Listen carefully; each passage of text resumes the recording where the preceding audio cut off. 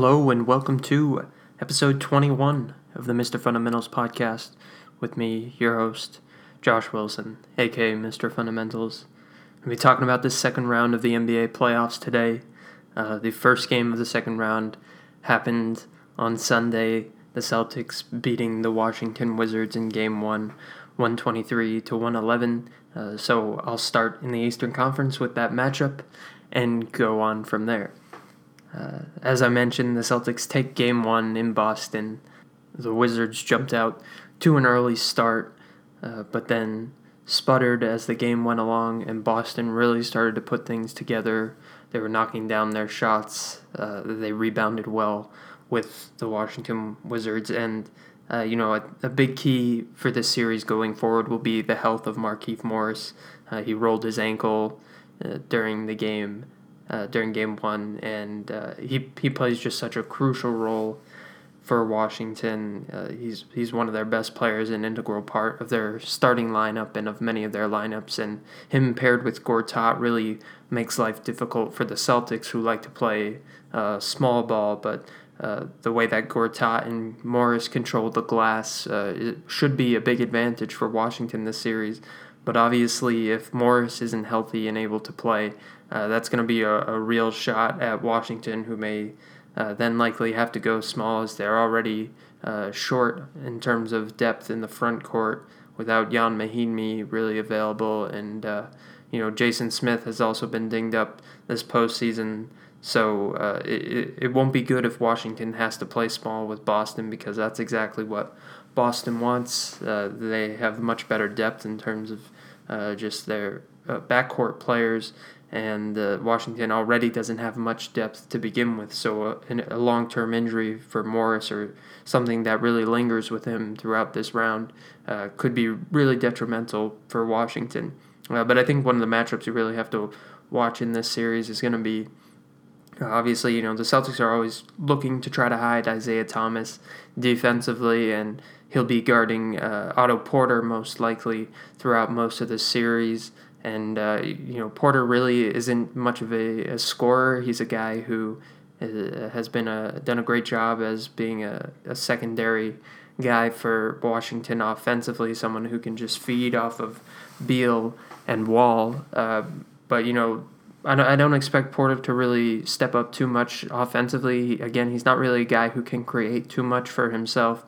Not someone who plays with his back to the basket, really. So I don't expect the Wizards to really look to exploit Isaiah in terms of how he's defending Otto Porter. I think it would be best for Washington to just try to create a lot of switches with Boston defensively.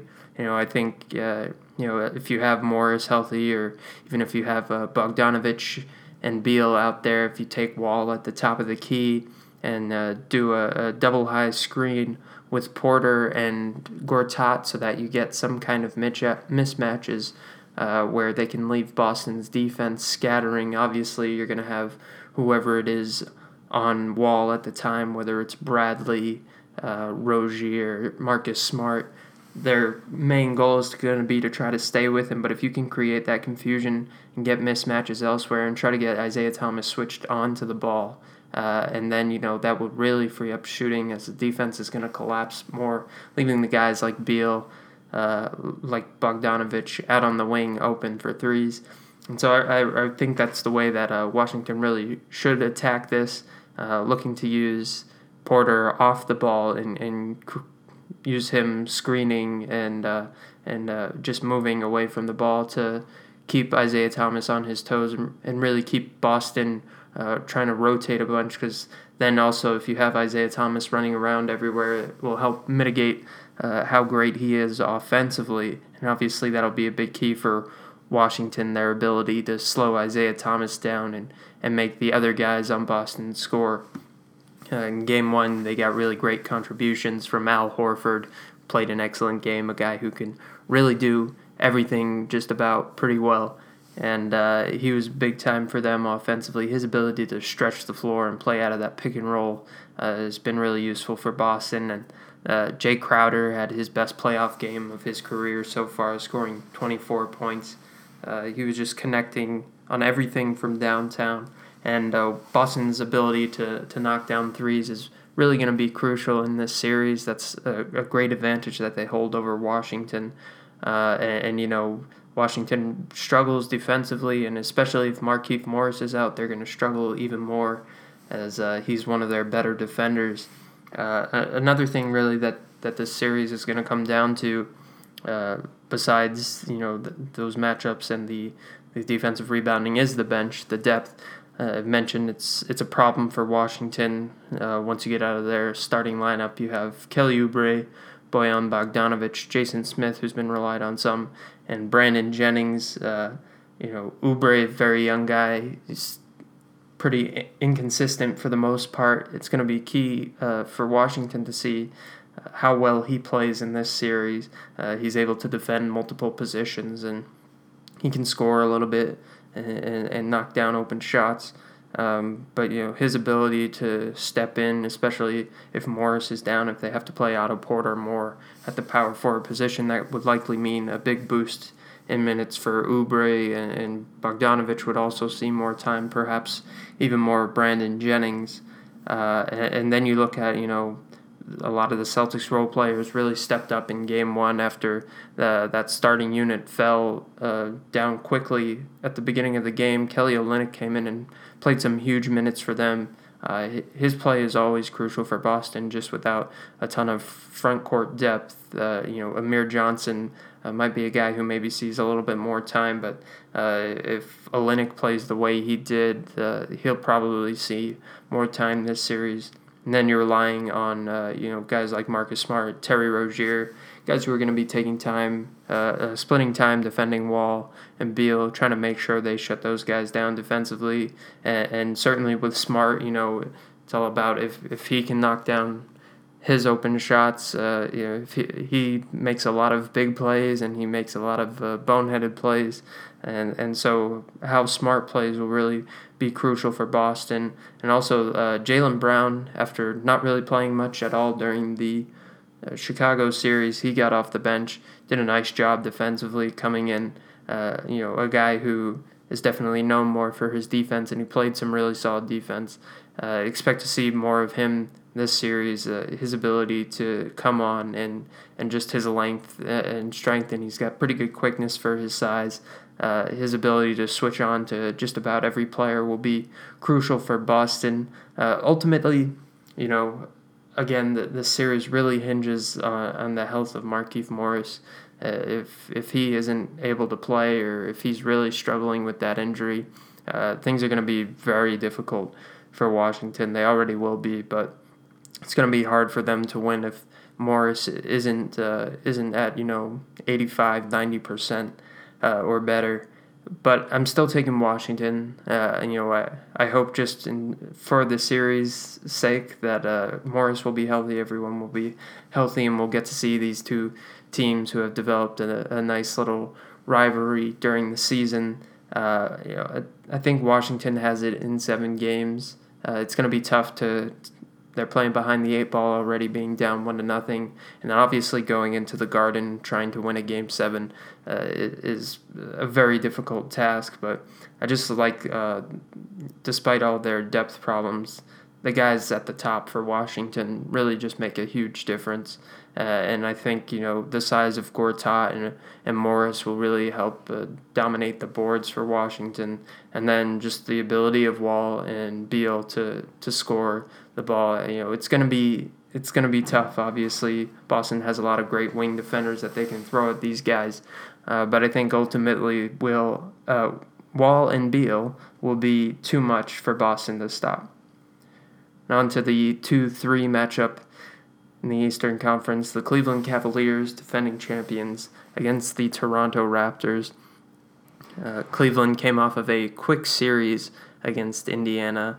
The Raptors managed to get by the Milwaukee Bucks in 6 games after struggling at the beginning of this series. And this, I think, will be a very interesting series to watch, just regardless of how many games it goes, because we're going to see some fun matchups.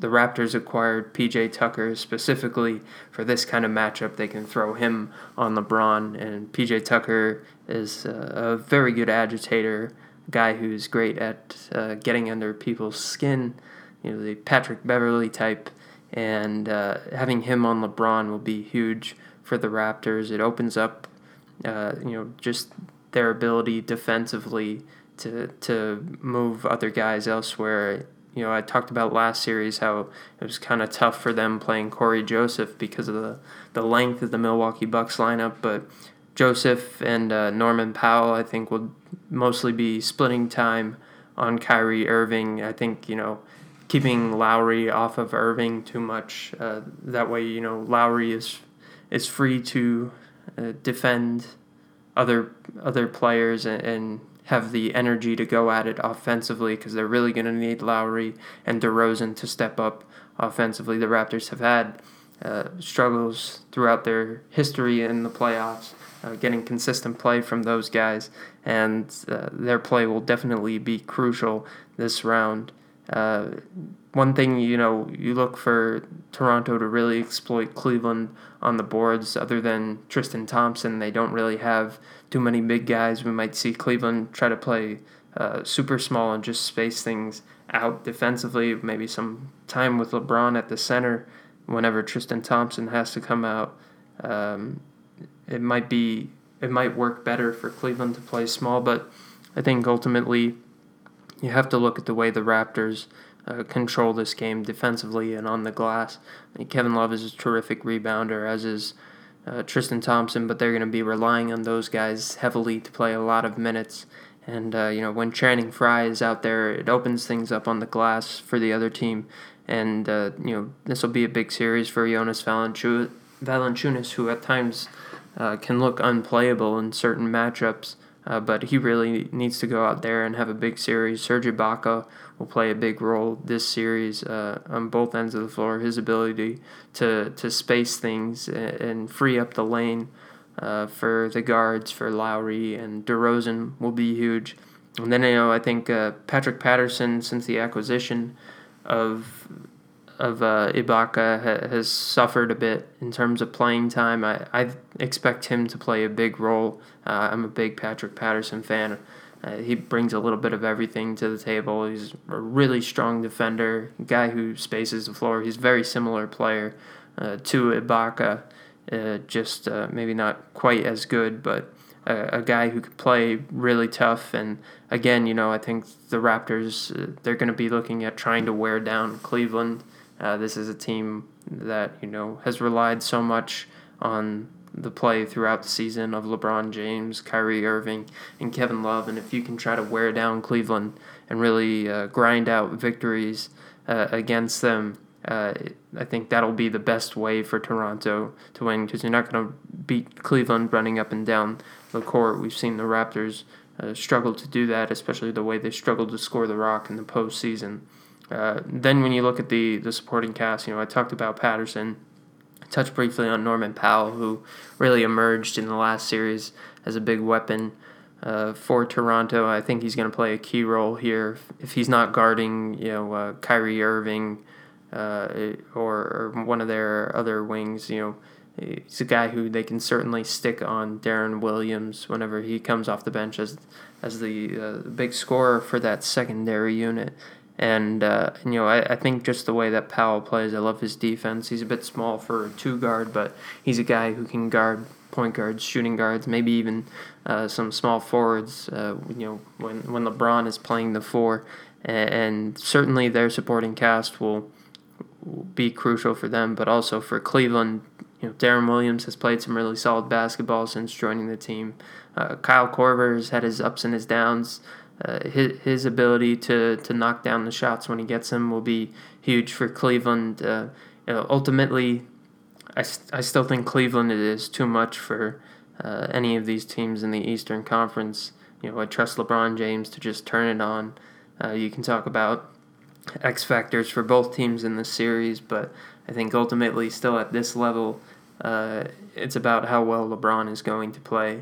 And he can certainly carry Cleveland, I think, by himself past this Toronto team, though they're a very good team. The question will be how much can Toronto slow down LeBron James, and I think it'll be a good series. It'll be competitive, but I've got the Cavs winning in 6. I think ultimately they're just too much.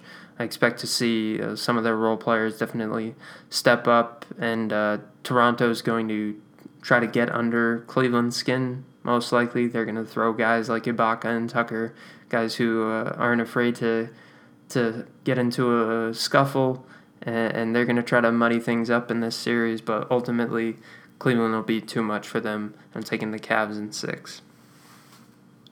On to the Western Conference. Of course, the Golden State Warriors, the 1 seed in the West, playing against the number 5 seed Utah Jazz. The Jazz, fresh off of a Game 7 victory in Los Angeles against the Clippers. I think this series is really the most black and white it's going to get. You look at Golden State, and just compared to the rest of the league, they have just far superior talent up and down their roster. The ability that they have to play so many rosters with 3 guys on the court at any given minute who can really make a difference on both ends of the floor. It's just a huge advantage for Golden State. And though I've been high on Utah all year, they did a great job. They played really well and showed a lot of poise in their first round matchup against the Clippers. I just think that ultimately it's not the greatest matchup for Utah. I mean, no team is the greatest matchup for Golden State, but I do like the Jazz's ability, just their length, and you really saw their length come into play in the first round against the Clippers whenever they're able to have a guy like Joe Ingles out there guarding Chris Paul. You have Rodney Hood, George Hill, Gordon Hayward out there, all these long wing players, guys that they can throw at the Warriors defensively, because the Warriors' biggest advantage is typically their length. And whenever you have, they go small, and you look at having a lineup where Draymond Green is at center and Kevin Durant is at the power forward, the Jazz certainly have the bigs to make things difficult. But I do think at some point it's going to come down to whether Quinn Snyder wants to go small and match. And, typically you talk about not wanting to play into the other team's game plan. But I think just when you see the way that the Warriors have exploited the Jazz during the season, whenever, they still have Gobert out there, their ability to space the floor, and as great of a defensive player as Gobert is, as much of an advantage they have with a guy like him, a guy like Derek Favors, I think ultimately there's going to be a point where Utah has to decide if they're going to try to beat Golden State at their own game, because it's just going to be nearly impossible for them to beat Golden State the way things are. And I think if you look at them going with a small lineup like George Hill, Rodney Hood, Gordon Hayward, Joe Ingles, and Joe Johnson to match that super mega death lineup that the Warriors have, I think that could be an interesting way to counteract things, because the Warriors are going to make things very difficult for the Jazz whenever the Jazz are on defense, just in terms of trying to chase down all the shooters. But having Gobert out there obviously deters teams from trying to get into the paint and score, but especially if Gobert, who has struggled with injury in the first round, don't know how healthy he's going to be, how much that injury will linger. Same with Derek Favors as well. So the Jazz could ultimately end up relying a lot on Boris Diaw to give them big minutes. And again, he's a guy who helps them space the floor, really intelligent player, a guy who makes great plays, and if you stick him on Draymond Green, that matchup where they're both the centers, I think the Jazz could still fare pretty well just with the emergence of Ingles and the strong play of Johnson. Obviously, a lot of this series will hinge on just how on the Golden State Warriors are, because whenever they're playing well, it's hard for any team to beat them. And the Jazz, obviously, they do a great job of generating open shots. They have so many guys who can create, whether it's Hood or Hayward or Johnson, Ingles, Hill. They have all these guys that they can run out there and all these different lineups that provides nice flexibility for them. But I think at some point in this series, it's really going to come down to what Quinn Snyder is willing to try, because at some point Utah's back is going to be against the wall. It may be from the very beginning of this series, and they're going to need to do something creative if they want to put a dent in the Warriors' play.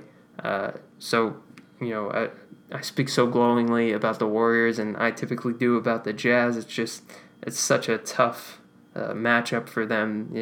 I think ultimately I would like to see the Jazz try to go small, even though you don't want to always, you usually don't want to play into the hand of the other team and play into their strength. But the Jazz actually have a pretty solid 5-man unit, the one that I said, Hill, Hood, Hayward, Johnson, and Ingles. That less than 1 minute against the Clips in a late game situation. So I don't know that Snyder is going to want to go that, since it's a lineup that they haven't really used. But it'll be interesting to see. I think if the Jazz can steal one game from the Warriors this series, it'll be certainly a success for them. While they did beat a good Clippers team, they struggled to get by them in the first round, especially with the injury to Blake Griffin. And, of course, Utah had injuries of their own.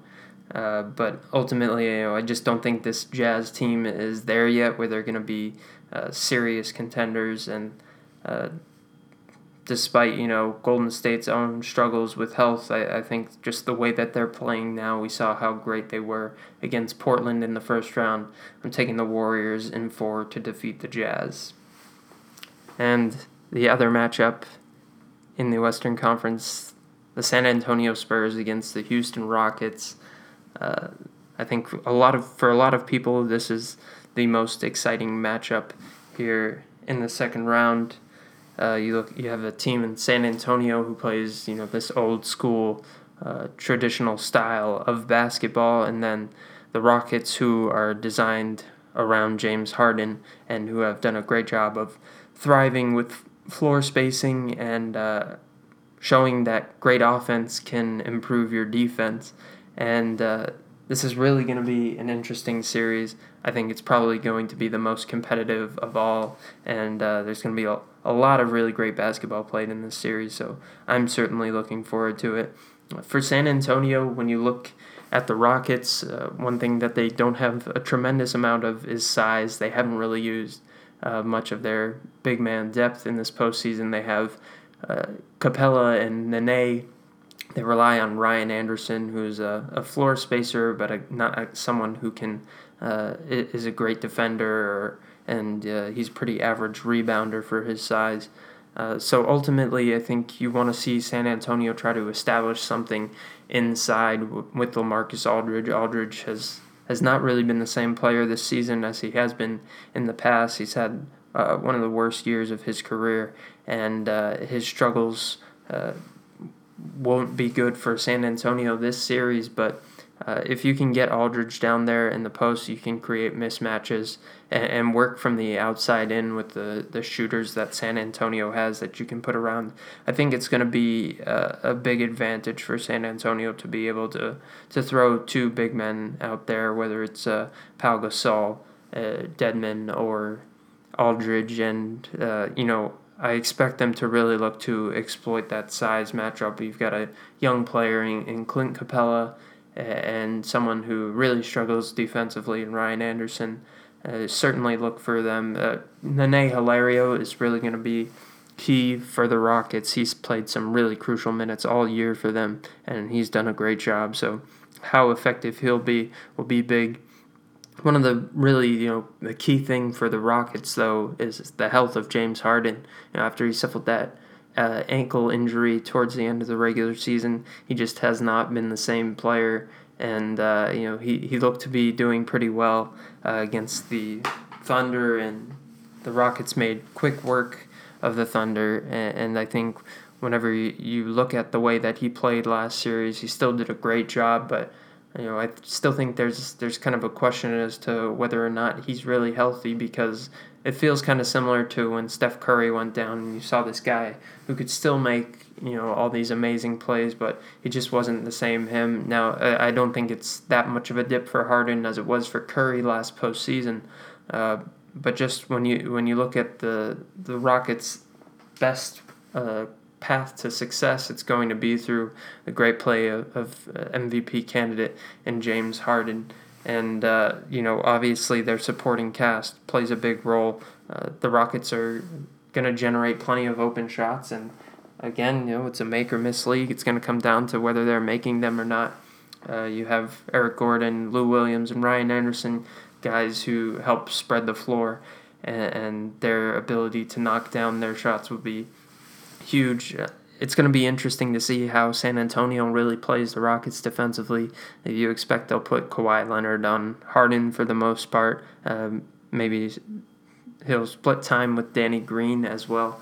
But it'll be interesting to see how any team defends the Rockets, but especially the Spurs, because I think you might look at Pop making an adjustment at some point, or possibly starting out the series where he's just going to say, let's make James Harden just beat us in every way and stay home on shooters. I think especially if Harden isn't at 100%, that might be the best way to try to limit the Rockets offensively, as they have one of the best offenses in the league. And for the Spurs, obviously they have my MVP in Kawhi Leonard. They do such a great job of scoring and defending despite their lack of personnel necessarily on both sides. One thing I think that will be really interesting to watch will be how Patrick Beverley is able to slow down Patty Mills and Tony Parker. Mills really struggled in the first round of the postseason, but Tony Parker has had a bit of a resurgence. He looks almost back to his old self, and his ability to step up for the Spurs in the postseason will be big, especially in this round. But Beverley could really take away the scoring that some of their guards can offer, and it could end up being a matchup just between Harden and Leonard offensively, if both teams can take away the other options on defense. This is the toughest matchup, I think, to pick. Ultimately, I'm going with the Spurs in 7. I just think that their ability defensively to slow down Harden, and I think that it would be smart of them, and that Pop will tell the defenders to really stay home on shooters, and they're just going to try to wear down James Harden. And the Rockets can certainly do the same thing with Kawhi Leonard. But when you look at the holes that the Rockets have defensively with some of their other guys out there, I think San Antonio will just be able to do a better job at exploiting and executing on those things. And so I'm taking the Spurs in 7 over the Rockets. But again, I think it's going to be a really awesome series, ton of fun to watch, and definitely, the most enticing of the 4 series as we enter the second round of play. Just quickly, I'm going to touch on the Los Angeles Clippers. They are one of the most intriguing teams entering the offseason. I'll certainly talk about them more going forward. But when you look at what they're going to do in the future, there's been a lot of speculation. There are reports that, they want to bring Chris Paul and Blake Griffin back. A lot of people for a long time have been suggesting they break it up, and certainly another first-round exit is not what the Clippers wanted. They had their worst year since Doc Rivers took over, and the injuries to Blake Griffin throughout the season, the early injuries to Chris Paul really put them in a bad position entering the playoffs, and so they had to face a really good Utah Jazz team. It's so hard to contend in the Western Conference. A lot of people want to make it, out to be that the Clippers just don't have the pieces, and they certainly don't have all the right pieces together. But, the fact is that with Utah emerging now, they're just one of 5 teams with really strong cores. I still think that when the Clippers are firing on all cylinders, they're the second best team in the Western Conference, but they certainly really struggled this year. They were supposed to have really strong bench depth, but once Blake Griffin went down, that really hurt. They're going to need to do a lot to address their bench if they do run it back, and the question of running it back is really interesting because everybody talks about, everyone obviously wants to win a championship, but it's even harder than we all think it is.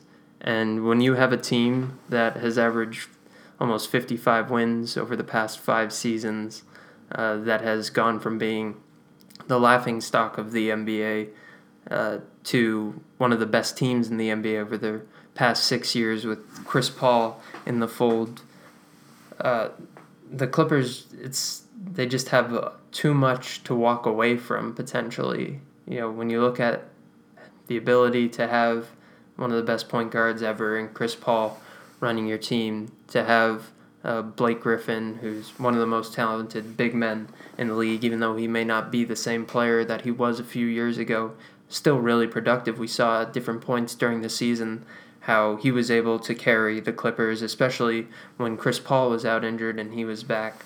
And of course, you have a lot of money tied up in those two and in DeAndre Jordan. It's hard to put more of a team around. I don't expect JJ Redick to be back for the Clippers. I think he'll end up going elsewhere, and it all comes back to really the biggest criticism I think of the Clippers so far has been Doc Rivers and his struggles as a GM, his failures as a GM. They did a nice job developing some players. Austin Rivers has become a really solid player for them, able to knock down threes, and a really strong defender.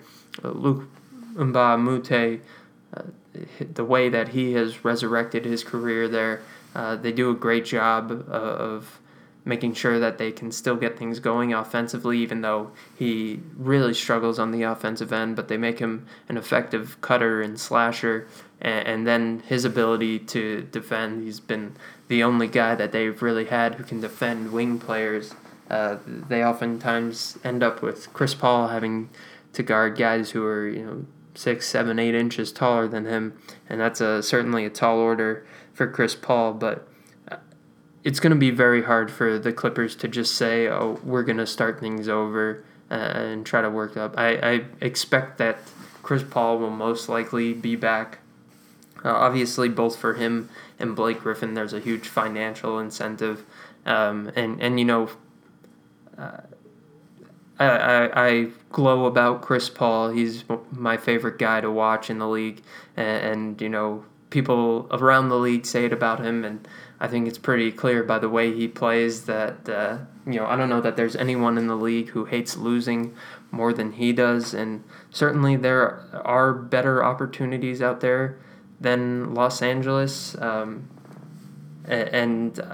it's certainly possible that he could end up elsewhere. Him going to San Antonio would be interesting. There's been talk of some other teams that he could end up with.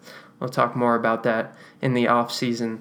But ultimately, I just think it's going to be hard to go elsewhere and find a better product. Obviously, it could come down to whether or not he's willing to take a pay cut.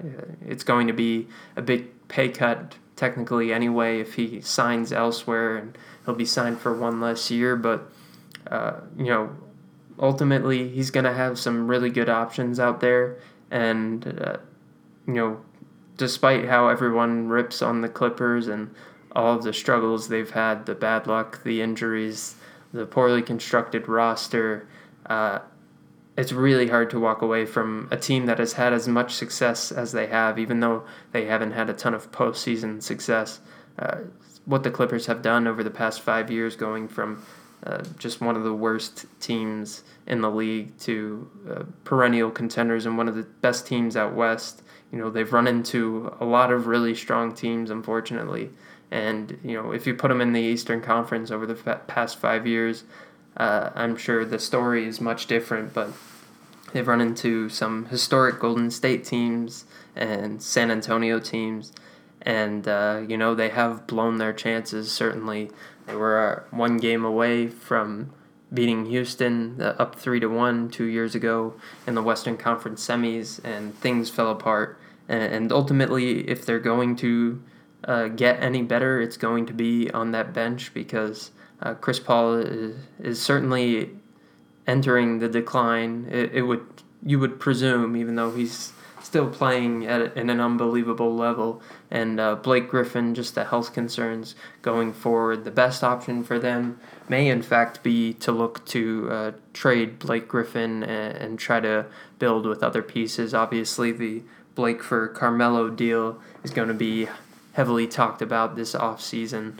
We'll see if that happens. Again, I don't know that necessarily Melo would be the best fit, but his playing style, his ability to space the floor certainly helps the Clippers just traditionally in terms of having that spacing. But Blake Griffin has also done a really great job at expanding his game offensively, and his ability to knock down shots from outside certainly have made a difference. I think ultimately you're going to need to look at getting a really strong wing player to pair alongside Chris Paul, because we can talk about how much point guards, how great point guards are in this league, how much they matter, but I think ultimately you need that big wing player that you can rely on, and the Clippers just have not had that, and that will definitely be, it has been at the top of their wish list over the past few seasons, and that's going to be crucial for them going forward. So that's all I have to say for now about the second round of the playoffs, as well as the Clippers entering the offseason. I will certainly continue playoff coverage as the playoffs proceed, and we'll address the Clippers, other teams that have been eliminated, and all of the teams that are still left this offseason on the podcast. But I want to thank you for listening today. It's a shorter podcast. I apologize, I'm short on time recently. But thank you all for listening. You can read my stuff at 12up.com. Written some really interesting things the past few weeks, basketball related, some baseball stuff as well. Have more baseball coverage as the NBA playoffs continue. We'll squeeze in more baseball stuff. And of course, you can catch the Mr. Fundamentals podcast on iTunes and SoundCloud. You can follow me on Twitter and Instagram and reach me there if you have anything you want me to talk about, any questions, anything at all, at MrFundamental_J on Twitter and Instagram. Thank you for listening, and have a great week.